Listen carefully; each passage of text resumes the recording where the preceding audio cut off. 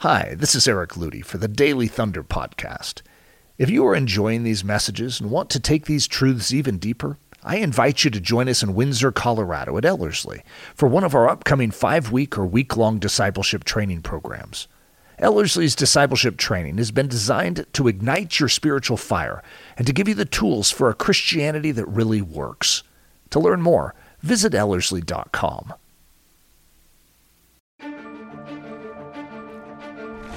It's Daily Thunder, booming out the truth of Jesus Christ live every weekday morning from the Ellerslie campus in Windsor, Colorado. To learn more, visit Ellerslie.com. It's sort of fun having Leslie poke her head into this series on Wednesday, and I just loved her message, and I'm actually really excited to see how the second part of that is going to go this next Wednesday. But we are in the thick of a series called Daring to Do as Stanley Dale. And this is episode 8 in that series. A very unique texture to this one. And it deals with a common challenge that we face, especially in our modern day. But it's not just a modern issue, but it has new clothing in our modern day. And that has to do with what we could call the ethics of missions.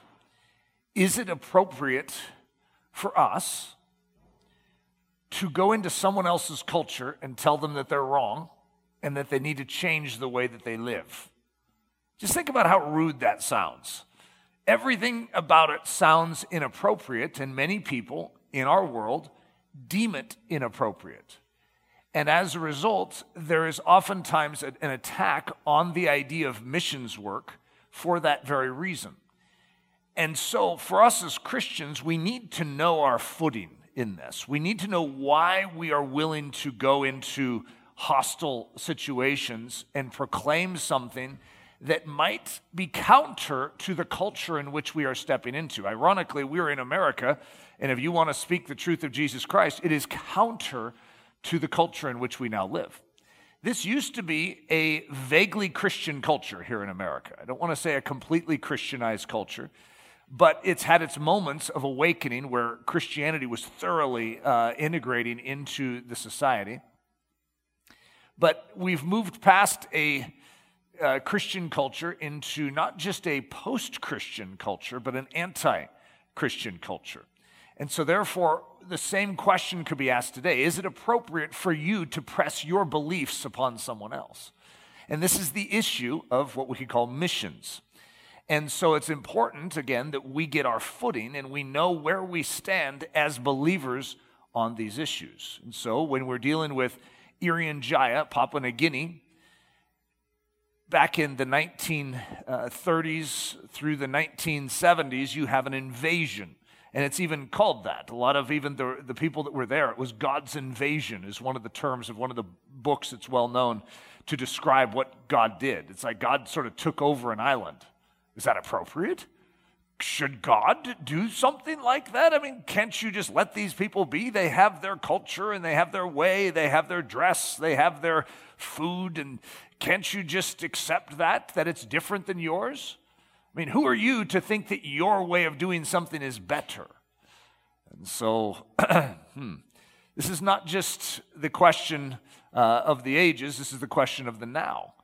Pope Gregory, 700 years ago, issued a decree to the Catholic Church that you were not supposed to try and change a culture, but you were to, since everyone was seeking God, just sort of adapt their beliefs to the gospel. And that created somewhat of a crisis throughout history for certain Catholic missionaries that were like, but what do we do with child sacrifice? How do I integrate that into the gospel?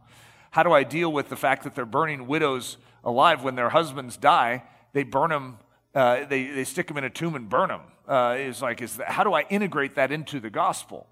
And so at a certain point, you have to come to the place where you say, this is evil, this is good, and we need to actually prosper that which is good and not actually pat on the back that which is evil. Not all cultures are equal. Not all ideas are right. There is truth and there is lie, and we need to discern between the two. So we call this one the Tuon invasion. Now, we've already sort of hinted to what a Tuon is, in a past message. But a Tuon is going to be the term typically used for these foreigners that are entering into this island of Papua New Guinea. What is a Tuon? And so, depending on which tribe it is, like the Yali say a Duong, and the Dani tribe say a Tuon. And so it sort of depends probably on how they articulate and how they speak. So listen to this. This is a rather humorous way of describing it. Remember, at this time, this is in the 60s, every Tuon that was coming to the island had white skin. Okay, it doesn't mean that all missionaries are white-skinned. It just happens to be that these are the ones. There are a lot of them were from Canada and America, from Holland, and from Australia. And so it was all white-skinned people that were coming in. And so that was very different than the dark skin that was present on the island at the time. So you could just imagine how shocking that would be if you didn't even know it existed, let alone seeing it and what it would have looked like. So this is Don Richardson describing the Sawi people and their reasoning. One of my favorite things about Don Richardson is he does a great job of getting into the skin of the Sawi and the Yali when he writes his books, so that you actually think like them. And you have a certain tender spot when you allow him to bring you into that, where you actually can say, you know what? I can understand why they're reasoning this way. I can see why they're concluding that way. It may be wrong, but you at least understand it. The consensus reports seem to indicate that Tuons were extremely large beings. How frightening. They were also known to be generally friendly. This was reassuring.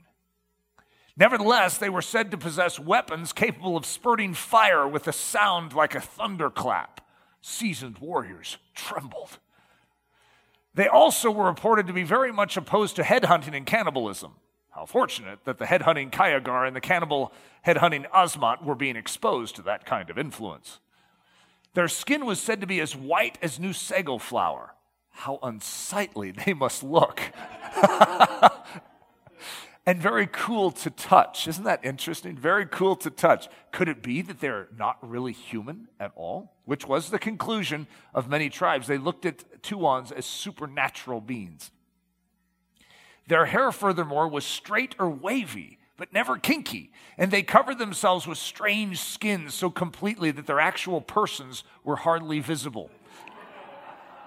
How difficult it must be to know them as they really are.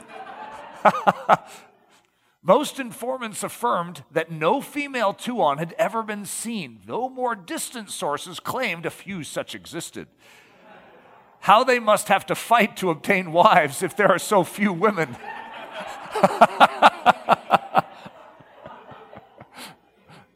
What is a Tuon? So there's various ways to interpret this. Some could just say, well, that just means a white person. But actually, some would say it's a long nose. And the way a lot of the tribes would think, I think I said this in a previous message, was to stroke the nose. And so that would mean like very wise, right?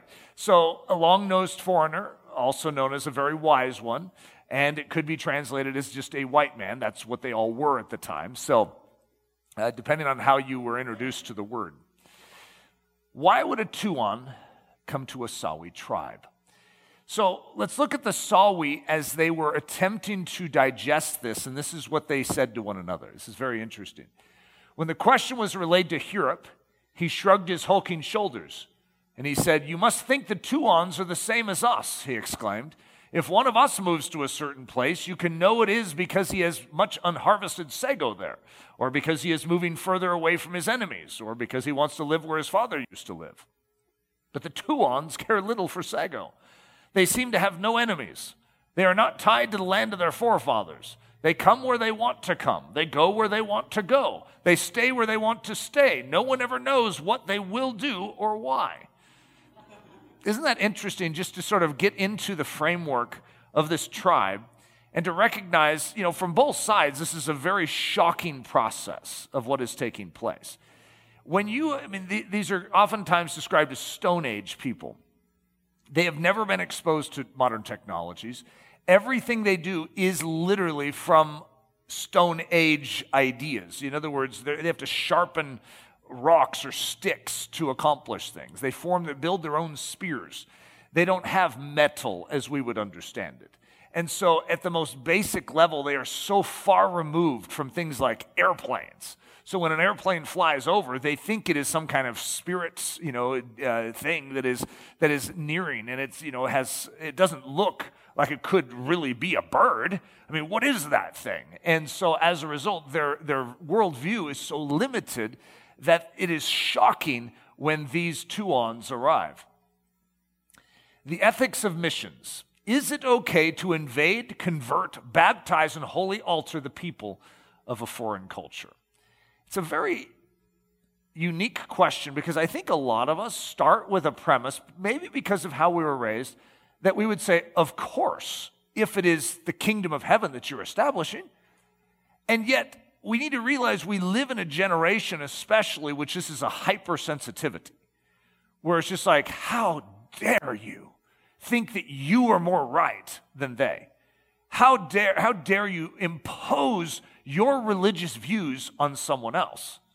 Okay, so this is a very, very common thing here in America, let alone when we think about how that applies to other cultures. So the two mission fields that are currently incorrect. So I'm calling both of these fields, and I'm also saying that they're both incorrect, which means that to handle them a certain way is actually deemed by pop culture to be wrong. And one is the fields of the lost, and the other one is the fields of the fatherless.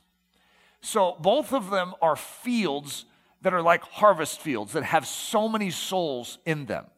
The amount of lost people on this earth is staggering. It is estimated, and I don't know, you sort of say, how in the world would they know this to be true? However, they know how many people estimated are dying each day, right? So every day 150,000 people die not knowing Jesus and go to hell. I mean, that's a staggering amount. I mean, if you were to look at a very large arena, a large stadium full of people, if you had a 100,000 person stadium, that is a massive stadium. I mean, that's like bigger than most stadiums. And that's not even the full amount. And if you were to recognize every single one of them is going to die, it's a significant amount. And so when you recognize the amount of lost that are even dying, it's significant. The fatherless, the numbers are hard to pin down because you have to, how do you define someone who's fatherless? How do you define an orphan? Is it someone that doesn't have parents that can supply? Is it someone whose parents are dead? There's various qualifications, but the estimate is somewhere around 150 million in the world. That is, you try and just, I remember we did an exercise when I was in elementary school of the number 1 million, and the goal was to make 1 million marks on paper. And so you would, take one piece of paper and you'd fill it up and you'd hardly made any. And to make 1 million marks was just stacks and stacks and stacks of paper. You begin to realize 1 million is so much, and that's what they were trying to teach us in elementary school, is just how big 1 million is. When you stick 150 million, it's monopoly money, and we lose sort of sight of it. We lose connection with it. And that's very common for us to do today, is to detach from the real problem because it's too big. And yet these are fields that are incorrect. And the reason I'm using that term is it is incorrect according to our current cultural model for you to invade these zones and proclaim that you can solve them or that they need to be fixed. We all know that there's a problem with orphans, and it is an issue. However, let the government of that land deal with it. This isn't your business. As far as I last checked, you were an American, and you have nothing to do with Ethiopia. So leave Ethiopia alone. So this is a common thing that is increasing in its scope to shut down our involvement in helping those that are fatherless. The same thing is happening in missions. It's like, hey, this has nothing to do with you. Let the people of that country deal with their own lostness, as opposed to you thinking you know best, you American, coming in and messing things up in their country. So the fields of the lost, let's start with that one. The issue is Christian missionaries in foreign lands.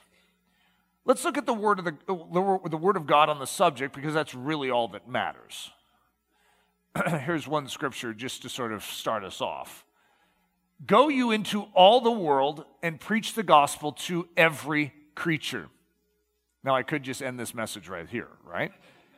Because that doesn't mince words, it doesn't stutter, it just says it very clearly. All the world, every creature.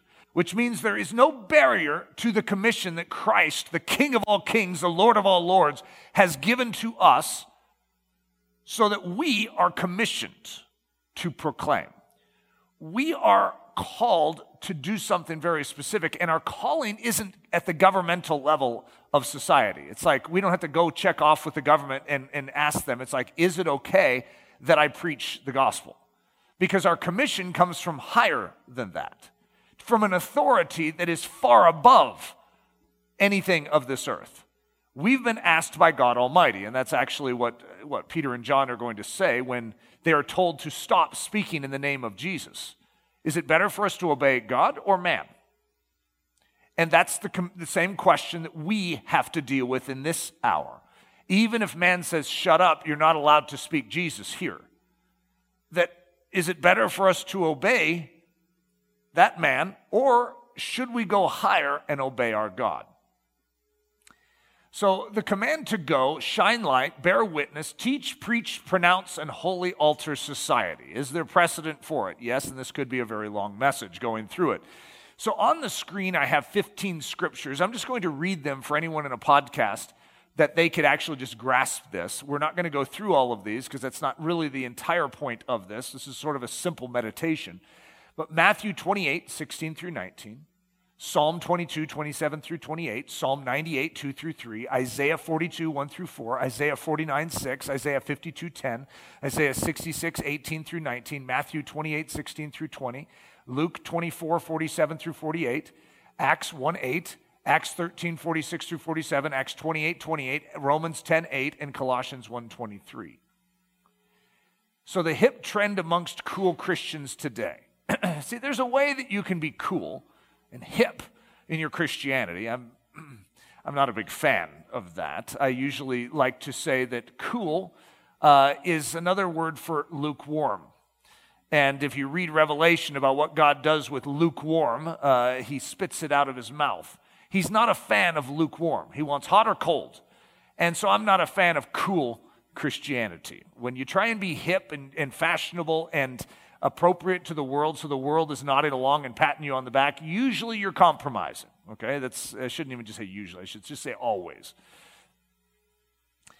So indigenous is the current popular vocabulary word amongst the cool kids. Anyone who is not indigenous is a problem and should be removed from the equation. So indigenous means from the country already. And there's nothing wrong with that. I'm a big fan of indigenous, right? But this is the cool word. This is what you have to have. After all, Americans mess things up with their Americanism. You see, I'm not indigenous to Papua New Guinea. I'm not from Papua New Guinea. I don't have heritage from Papua New Guinea. So therefore, if I go into Papua New Guinea, I'm just going to mess Papua New Guinea up. We need to stay clear of foreign lands and let the locals do the best that they can do. We, of course, can visit these countries, see their plight, and provide secondary support, but we dare not involve ourselves too deeply in the work that should only be done by the locals. End conclusion. Missionaries, you are not needed. Okay, so just follow the logic on that, and part of it's based on a truth, which is the strength of change in a culture is to actually impact the indigenous and then have them rise up as missionaries. However, what if they don't know the truth? Then someone who does needs to get out of their comfort zone and come to them to speak it. How beautiful are the feet of those who bring good news. And so it's not how beautiful are the feet who have the good news and keep it at home. It's those who are willing to carry it where it's needed. So who's leading the discussion? That's a good question because we have all sorts of thoughts and they sound so wise today. But who's talking? Who's the one that's presenting these ideas that is getting missionaries to stay home? Oh, it's always better that we just stay in our own homeland. Very common statement through Christianity today. When God leads the discussion and God's terms are utilized. So let's imagine if God led the discussion. Let's look at his terms in Scripture. As Christians, we go and we seek and save the lost. Christians break bonds, and we deliver the oppressed, and we preach the gospel of Jesus Christ.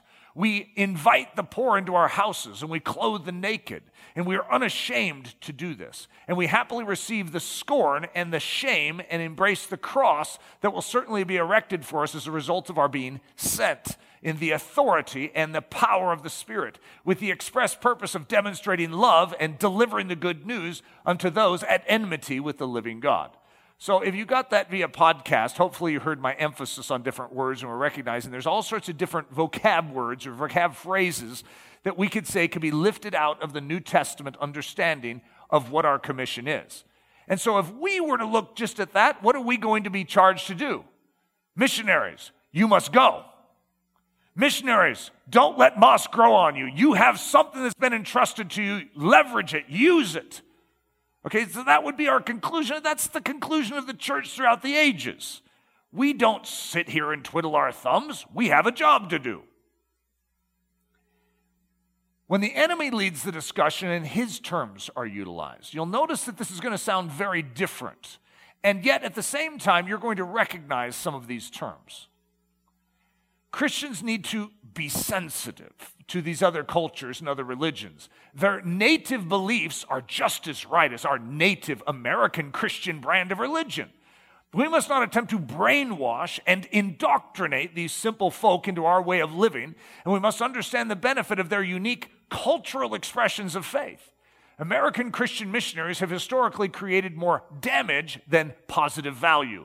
They are attempting to export their personal spirituality into foreign lands instead of respecting and celebrating the different flavorings of indigenous belief unique to the many corners of the earth. Whoa. So what's the end conclusion of that? Missionaries, just stay home. So you see the tension in this? The culture has a way of expressing themselves right now.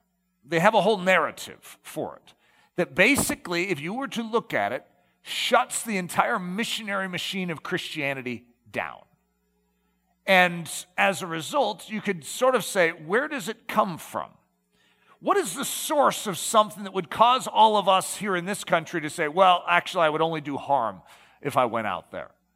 What would be sponsoring such a notion? Who, out of all the personalities that you could come up with and think of, would be desirous to keep the gospel at bay and those that hold it clearly from going and speaking it?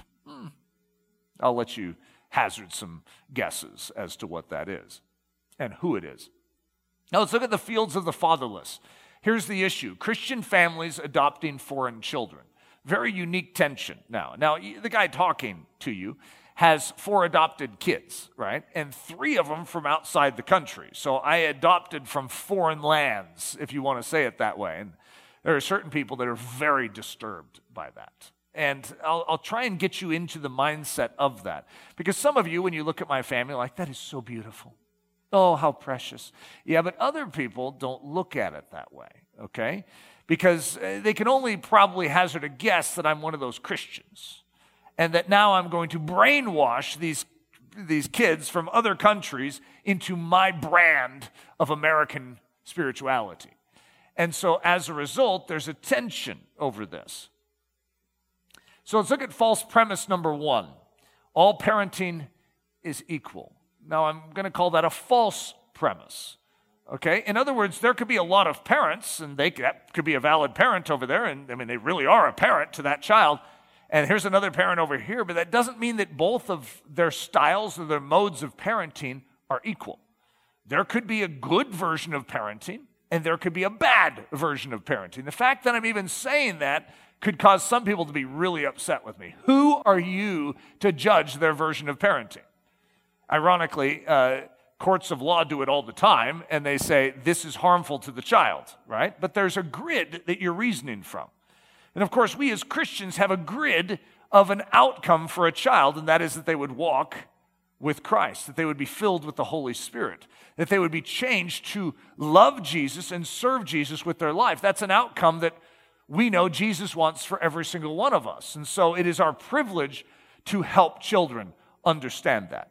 However, not everyone would deem that as good parenting. So you need to realize that when you start handing over the definition of good parenting to civil authorities, you can end up with funny conclusions at times. But this is a false premise, and that is that all parenting is equal.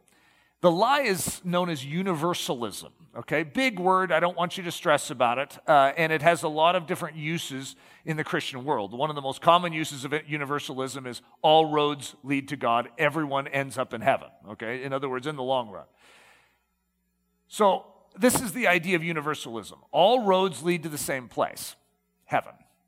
There is no hell because there really is no right and no wrong, and therefore there is no need for anyone to go there. All parenting choices, all religious practices, and all cultural behaviors are equal before God. So I want you to chew on that. And I want you to exercise your own soul and your own mind with the truth that you know in the Word of God. Is that something you should be swallowing? So I'm going to call that the lie, so you know my perspective on it, right? I'm going to say the truth. Sin is real. Which means if sin is present, it actually distorts and perverts the behavior of someone from what it could be if they didn't have sin. But since sin is real, since there is a right and a wrong, that means that when you violate the right and you do the wrong, it's called sin. And if sin is real, that means if someone is functioning as sin, it actually creates hazards. It leads to death. And that should be avoided at all costs. So here's the truth. All ideas, homes, cultures, and parenting styles are not equal. All roads do not lead to heaven, and there is such a place as hell. A family where the mother spends every cent of the family's money on drugs, starving them, using the body of her children for ritual abuse, tormenting them, and exposing her innocent children to every devilish deviance is not the same as a healthy Christian family environment. And so to say that is dangerous, okay? And I just said it out loud. It's even on a podcast here. I mean, can you believe I just said that? That I'm saying that they're not equal. I'm saying one's better than the other. And I will stand by that. False premise number 2. So I'm saying this is a false premise. First family, first culture, and first religion is to be protected at all costs. So you pop out of your mother's womb, and you are in your first family. And you say, Mama, and that's your first family, all right? And you are in a first culture, okay? So imagine that's Haiti. And your first religion might be voodoo, okay? So, but that's your first. And according to the false premise, your first family, your first culture, and your first religion is to be protected at all costs. And there's some wisdom in that. For instance, Hudson's first family and his first culture and his first religion, I would hope that the American government would not just allow someone from Sudan to sweep in and take Hudson from me and say we're going to raise him, in some weird, strange tribal religion in Africa, okay? And I would be like, okay, can someone protect this? This is not good that this is happening. And where we can restore a child that is orphaned with his family, praise God, that's an amazing thing. However, we also want to go after that family to make sure that they are healthy to care for that child. However, I'm going to call this a false premise. And I'm wondering, with what you've learned so far, even at Ellerslie, if you can see why it is a false premise. But the false charge is when Christian families strip a child of their first habitat and first culture, they wound the child and distort the child. For a child was never meant to grow up outside its family, culture, and religion of origin. So that's the premise that they have. That's the charge.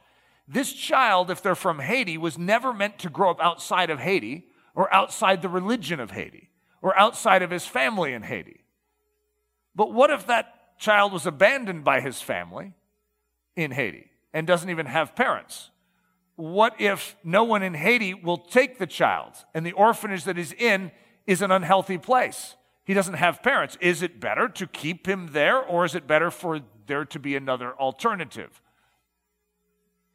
So the lie is this. This is this first habitat lie. It's called environmentalism. The earth is first. First habitat is primary. The creature or the culture is of greater value than the creator. It's also known as idolatry, where we worship the earth over the one who created it. And we cherish our first habitat over the second one, which is heaven. It's the kingdom of heaven. In other words, this is actually supposed to be our true habitat, not Adam, but Christ. Do you want to preserve your first location, your first position, or are you willing to give that up so that you can truly live? This is ironically the message of the gospel. We do not seek to just preserve first. We desire to move people into seconds because that's what the kingdom of heaven is about. It's about life. So let's look at the truth. Heaven is real. It sounds like some kind of movie that came out recently. I never saw it, but it sure does have a ring to it. But this is the truth. Heaven is a real place. There is a greater place to live. There is a greater location to find your life in. Earthly heritage is not primary. Rather, the heavenly culture is primary. Being born again, having a second life, is the primary agenda of God for every person upon this earth. Our citizenship is not meant to be of this earth, but of heaven. When Christians raise children, they don't train them to be of an earthly culture, but of a heavenly one. Christians who happen to live in America don't raise American children, but Christian children. My goal with my kids is not to raise them to be American. It's to raise Christians. And that doesn't matter anywhere in the world. And I would say that to every culture. When you are redeemed from earthly culture, what you are redeemed into, what you are transferred into, is heavenly culture. So as a result, what we want for everyone, including ourselves here in America, is not to just be American. We want to be Christian. And when we adopt children into our homes, it's to raise them not to be Americans because we think America is the only way or is the best way. America has tremendous amounts of weaknesses. And so when you raise a child to be American, you're almost setting them up for hell right off. It is not more right than Irian Jaya in that sense. So to raise them to be Irian Jayan or to be American, both can lead you to hell. What you need to be is Christian. It's the second life that matters. It's the second heritage that we want to be grafted into. False premise number 3. These children must not be born again. There is, I know it sounds like a funny statement, but it's a big deal. I mean, in a lot of closed countries, it's not that you have confessed with your mouth that Jesus is Lord. It's when you're baptized. That's like a huge issue to people, and which is, I think, ironic and interesting. But it is a big deal. These children must not be born again. So if you're trying to take them and convert them and do all this, I mean, this is just like the highest crime. The false charge. Christians are overriding that which is native to these little children. These children's family's culture and religion is what was intended for them. How dare these Christians seek to strip a child of this first environment in order to bring them into a new and different one? So you can see the arguments going from missionary work to adoption being identical. It's a violation of that which is native and that which is first. And when you violate that which is first, what are you tackling? The enemy's kingdom. That's what you're after. Which is why you see the enemy contriving all this smart-sounding gibberish to make it seem like if you were the cool kid, you would never violate someone's first condition. You would never violate someone's first heritage, their first religion, their first culture. I mean, how could you? How unfeeling can you be, O Christian? The lie is called worldliness. The first birth must never be violated, says worldliness. That which is native must be protected, guarded, and celebrated. And so when you remain worldly, what are you? You're becoming like the world around you, the culture in which you grew up in.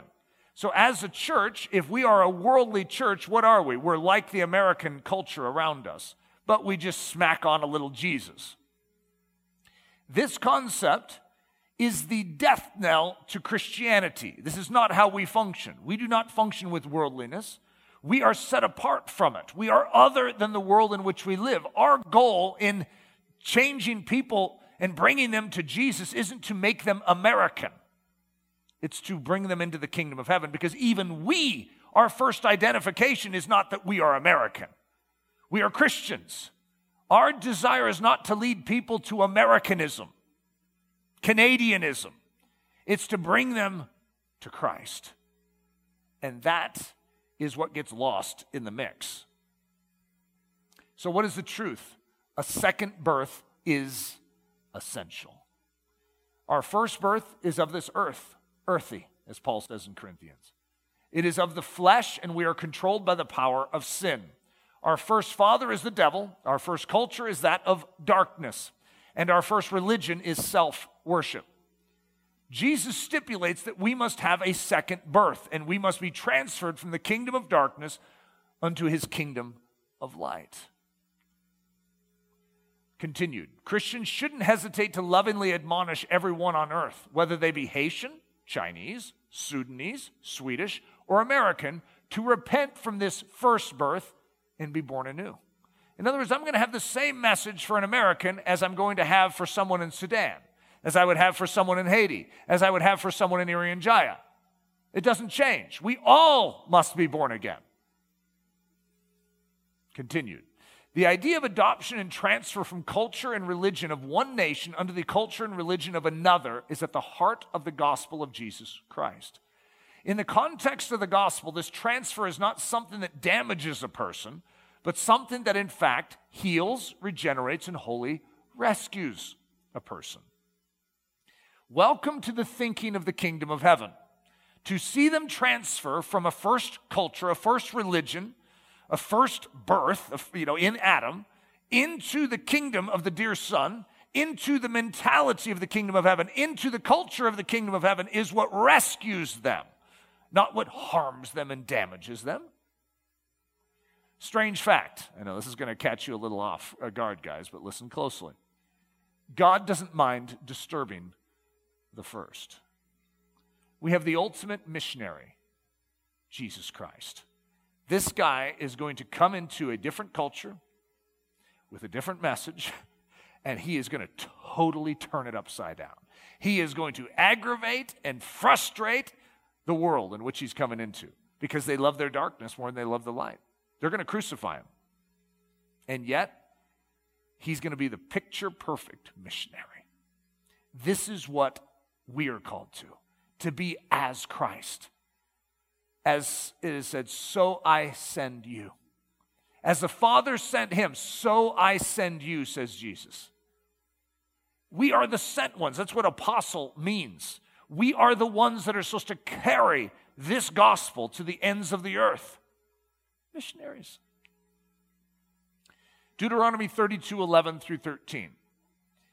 As an eagle stirs up her nest, flutters over her young, spreads abroad her wings, takes them, bears them on her wings, so the Lord alone did lead Jacob, and there was no strange God with him. He made him ride on the high places of the earth. So it's interesting, God is likening himself to a mother eagle in this situation.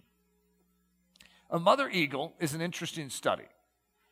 First of all, they're going to pick very high locations for their nests. One of the most popular spots, I don't know, could be in all of Colorado, could be in North America, I don't know. 4 eagle nests is right across the lake here. So we've had upwards of 50 eagles nesting over here at any given time, and there's certain seasons of the year where that's more common. So it's pretty cool that we live in a spot, so we might as well talk about eagles, don't you think, since we're in Windsor, right near that exact territory on the Poudre Trail.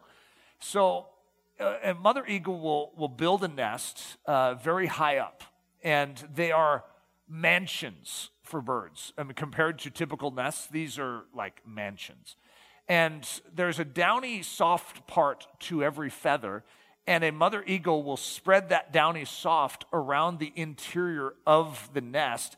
So this is not just big and high and safe, but it is very comfortable.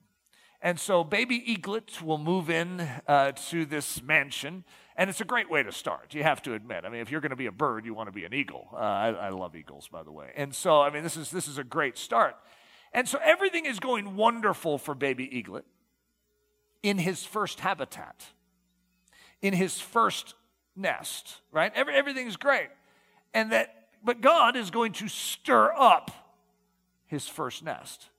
And so the way an eagle does this is they are going to first just start turning everything up. You remember that downy soft thing? Well, there's also some parts of feathers that aren't too cozy, right? And they stick you. And so Mother Eagle is going to turn up the nest. It's called stirring up the nest so that everything sharp and pointy is actually now gouging into baby eaglet. And baby eaglet is like really struggling, going, what just happened to mama? Okay, mama, did you go insane? And then right when mama, could have answered the question, instead of answering it, she starts hovering. Now, you've seen a hummingbird hover, right? It takes a lot of wind pressure to hold any object up, but an eagle's body is bigger than most birds. So for an eagle to hover, you could just imagine the wind current that has to be created underneath it. And where does Mother Eagle do it? Right over the nest. She hovers over the nest, and baby eaglet, who is now on top of a whole bunch of pinions, a whole bunch of sharp, pointy things, right, is pressed against it and is trying to survive, thinking mama has gone crazy. All this downward pressure, as baby eaglet presses against it to survive, baby eaglet is strengthening a muscle we'll call him a he, in his arms or in his wings that otherwise would disable him from flight. But since that is being strengthened, at the same time, there's a lubricant, an oil that is being secreted in and through the strain, in and through the stress against this downward pressure that is lubricating the wings for flight. Of course, baby eaglet doesn't see it this way. If you were to interview baby eaglet at this exact time, baby eaglet would not have a lot of positive things to say about his life and the effects of his first nest being stirred up, his first environment being tampered with. Okay, at any point in time, you could interview someone in that transitionary process of being invaded by God, of being overcome by God, and God saying, this cannot remain. You need to change. You need to transfer from the kingdom of darkness into the kingdom of the dear Son. You need to give up your ways of darkness. You need to repent and believe. And at a certain point, there's a frustration, there's an anger that can be awakened in us. It's like, who are they to do that? I can't believe my mom's treating me this way. I mean, you could have unforgiveness, bitterness, resentment, all sorts of things build if it just stopped there and lingered for 10 years with an uncomfortable nest. That's not the eagle's agenda. That's not God's agenda. God desires to bring us from death unto life. Sometimes we fight it, and we want to linger in death so desperately that we hold on to our old ways, and it leads to greater problems. But God loves us too much to leave us in that first comfortable nest. So the next thing, right when baby eaglet thinks that it can't get any worse, Mother Eagle comes up and knocks him out of the nest. Now remember, this is a high nest, right? So you could just imagine it's like, baby eaglet's just sort of falling to his death, right? That's in his mind. It's like, this is over, right? This whole thing about, this missionary coming in and stirring up my nest and changing everything and making it uncomfortable. I like my old life. My old nest was pretty special. And yet, as long as he remains in that old nest, when the storms come, that nest is vulnerable, and he'll be vulnerable in it. But if he learns to fly, an eagle has power in its wings to rise above any storm, which means Mother Eagle has to move it from that nest to something higher. But to do that, we have to stir up the first. So Mother Eagle knocks baby eaglet out of the nest, falling like a meteor from the sky, right? And Mother Eagle swoops down and catches baby eagle and moves him back to the nest. And baby eaglet's like, okay, if you want me to die, just let me die. Okay, what is this? Mother Eagle knocks him out again. Now, this happens over and over again. And baby eaglet, as you could guess, gets a clue somewhere along in the journey and realizes that, like mama, he has wings. And so he begins to flutter, and then Mother Eagle keeps catching him, and pretty soon, baby eaglet actually learns to fly. Now, I remember when I first heard that, there was someone that added a caveat that I cannot prove, okay? But it's a really cool caveat. It's a really cool statement. One of those statements that, probably gets disproven somewhere. But I like it. And it fits the kingdom of heaven, which is why I'm repeating it to you, even though I can't back it up and verify it for you. And that is that in all of human history, never once has a baby eaglet been found dead on the ground.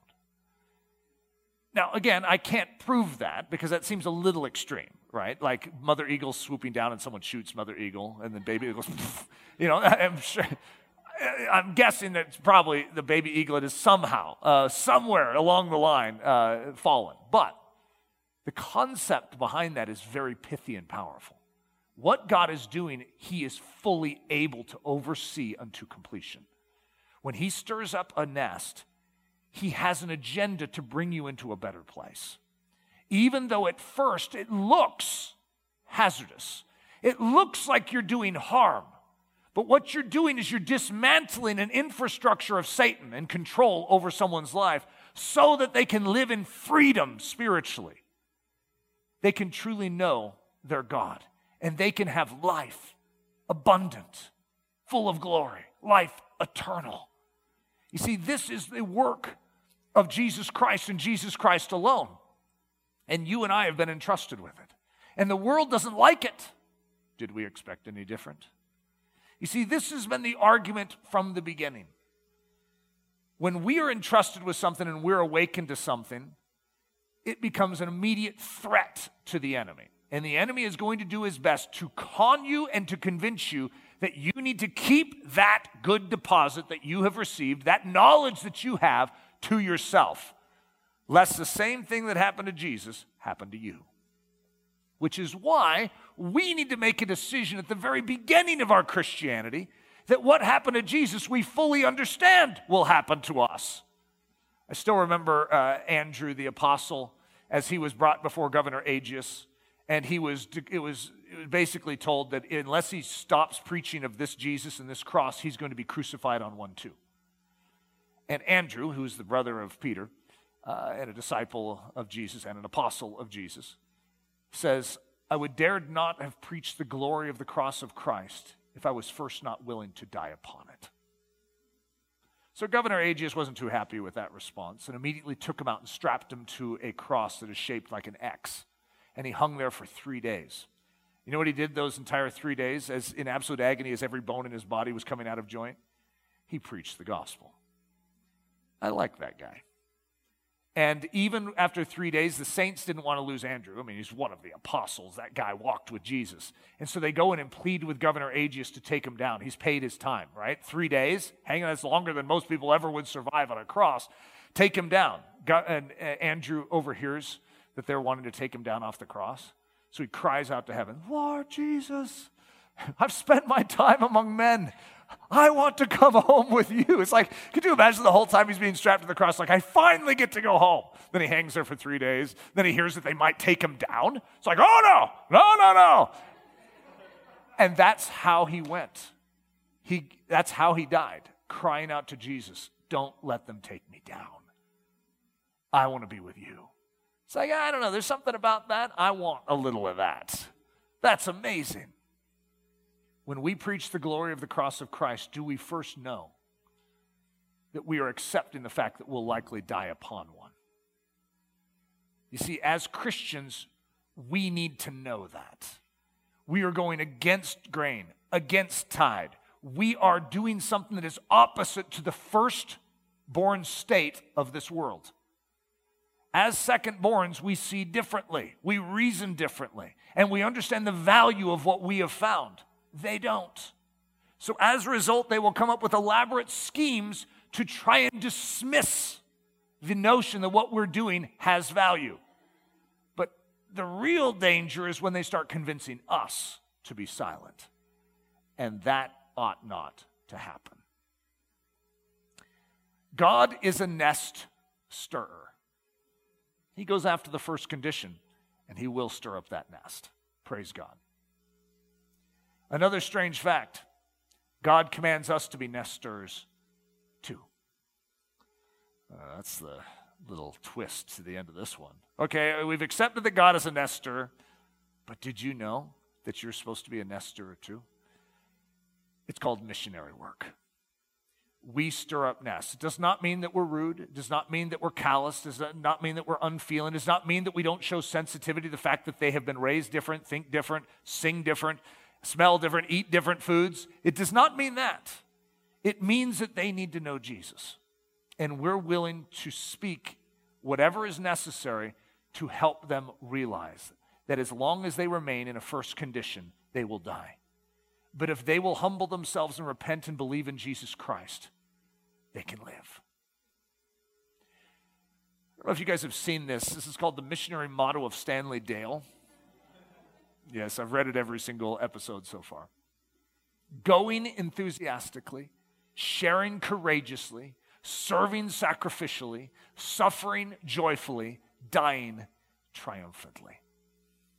Now, we've had a prayer for each one of these so far, and we're at 8 now, but I'm just going to go through them. I'm not going to read which episode they were, but in order, I'll be going through it. Lord, prepare me for the heavenly call.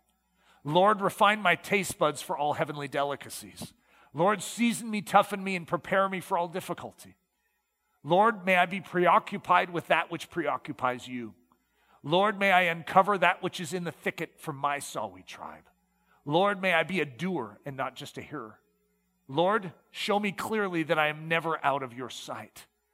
And today's, Lord, may I stand when others sit. Father, we need something from heaven to enter inside of us. We need the power, the boldness, and the courage of the Most High God to carry us forward into this commission. Lord, we've spent so many years justifying our non-activity. And I pray, Lord Jesus, that we'd spend the upcoming years committing ourselves and actually moving forward unto real-life action for your glory, for your honor, and for your praise. Spirit of God, move in us and through us to see that this world is awakened to the power of the gospel. We ask this in the name of Jesus Christ. Amen. Daily Thunder is a listener-supported production of Ellerslie Discipleship Training. At Ellerslie, we are laboring to rouse the Church of Jesus Christ out of its lethargy and build brave-hearted Christians for such a time as this. Daily Thunder episodes are released every day, Monday through Friday, from our campus in Windsor, Colorado. And our weekly sermon is delivered live at 9 a.m. on Sunday mornings with a delayed live stream available at noon Mountain Time. Go to ellerslie.com/daily to get all the details. Thanks for listening.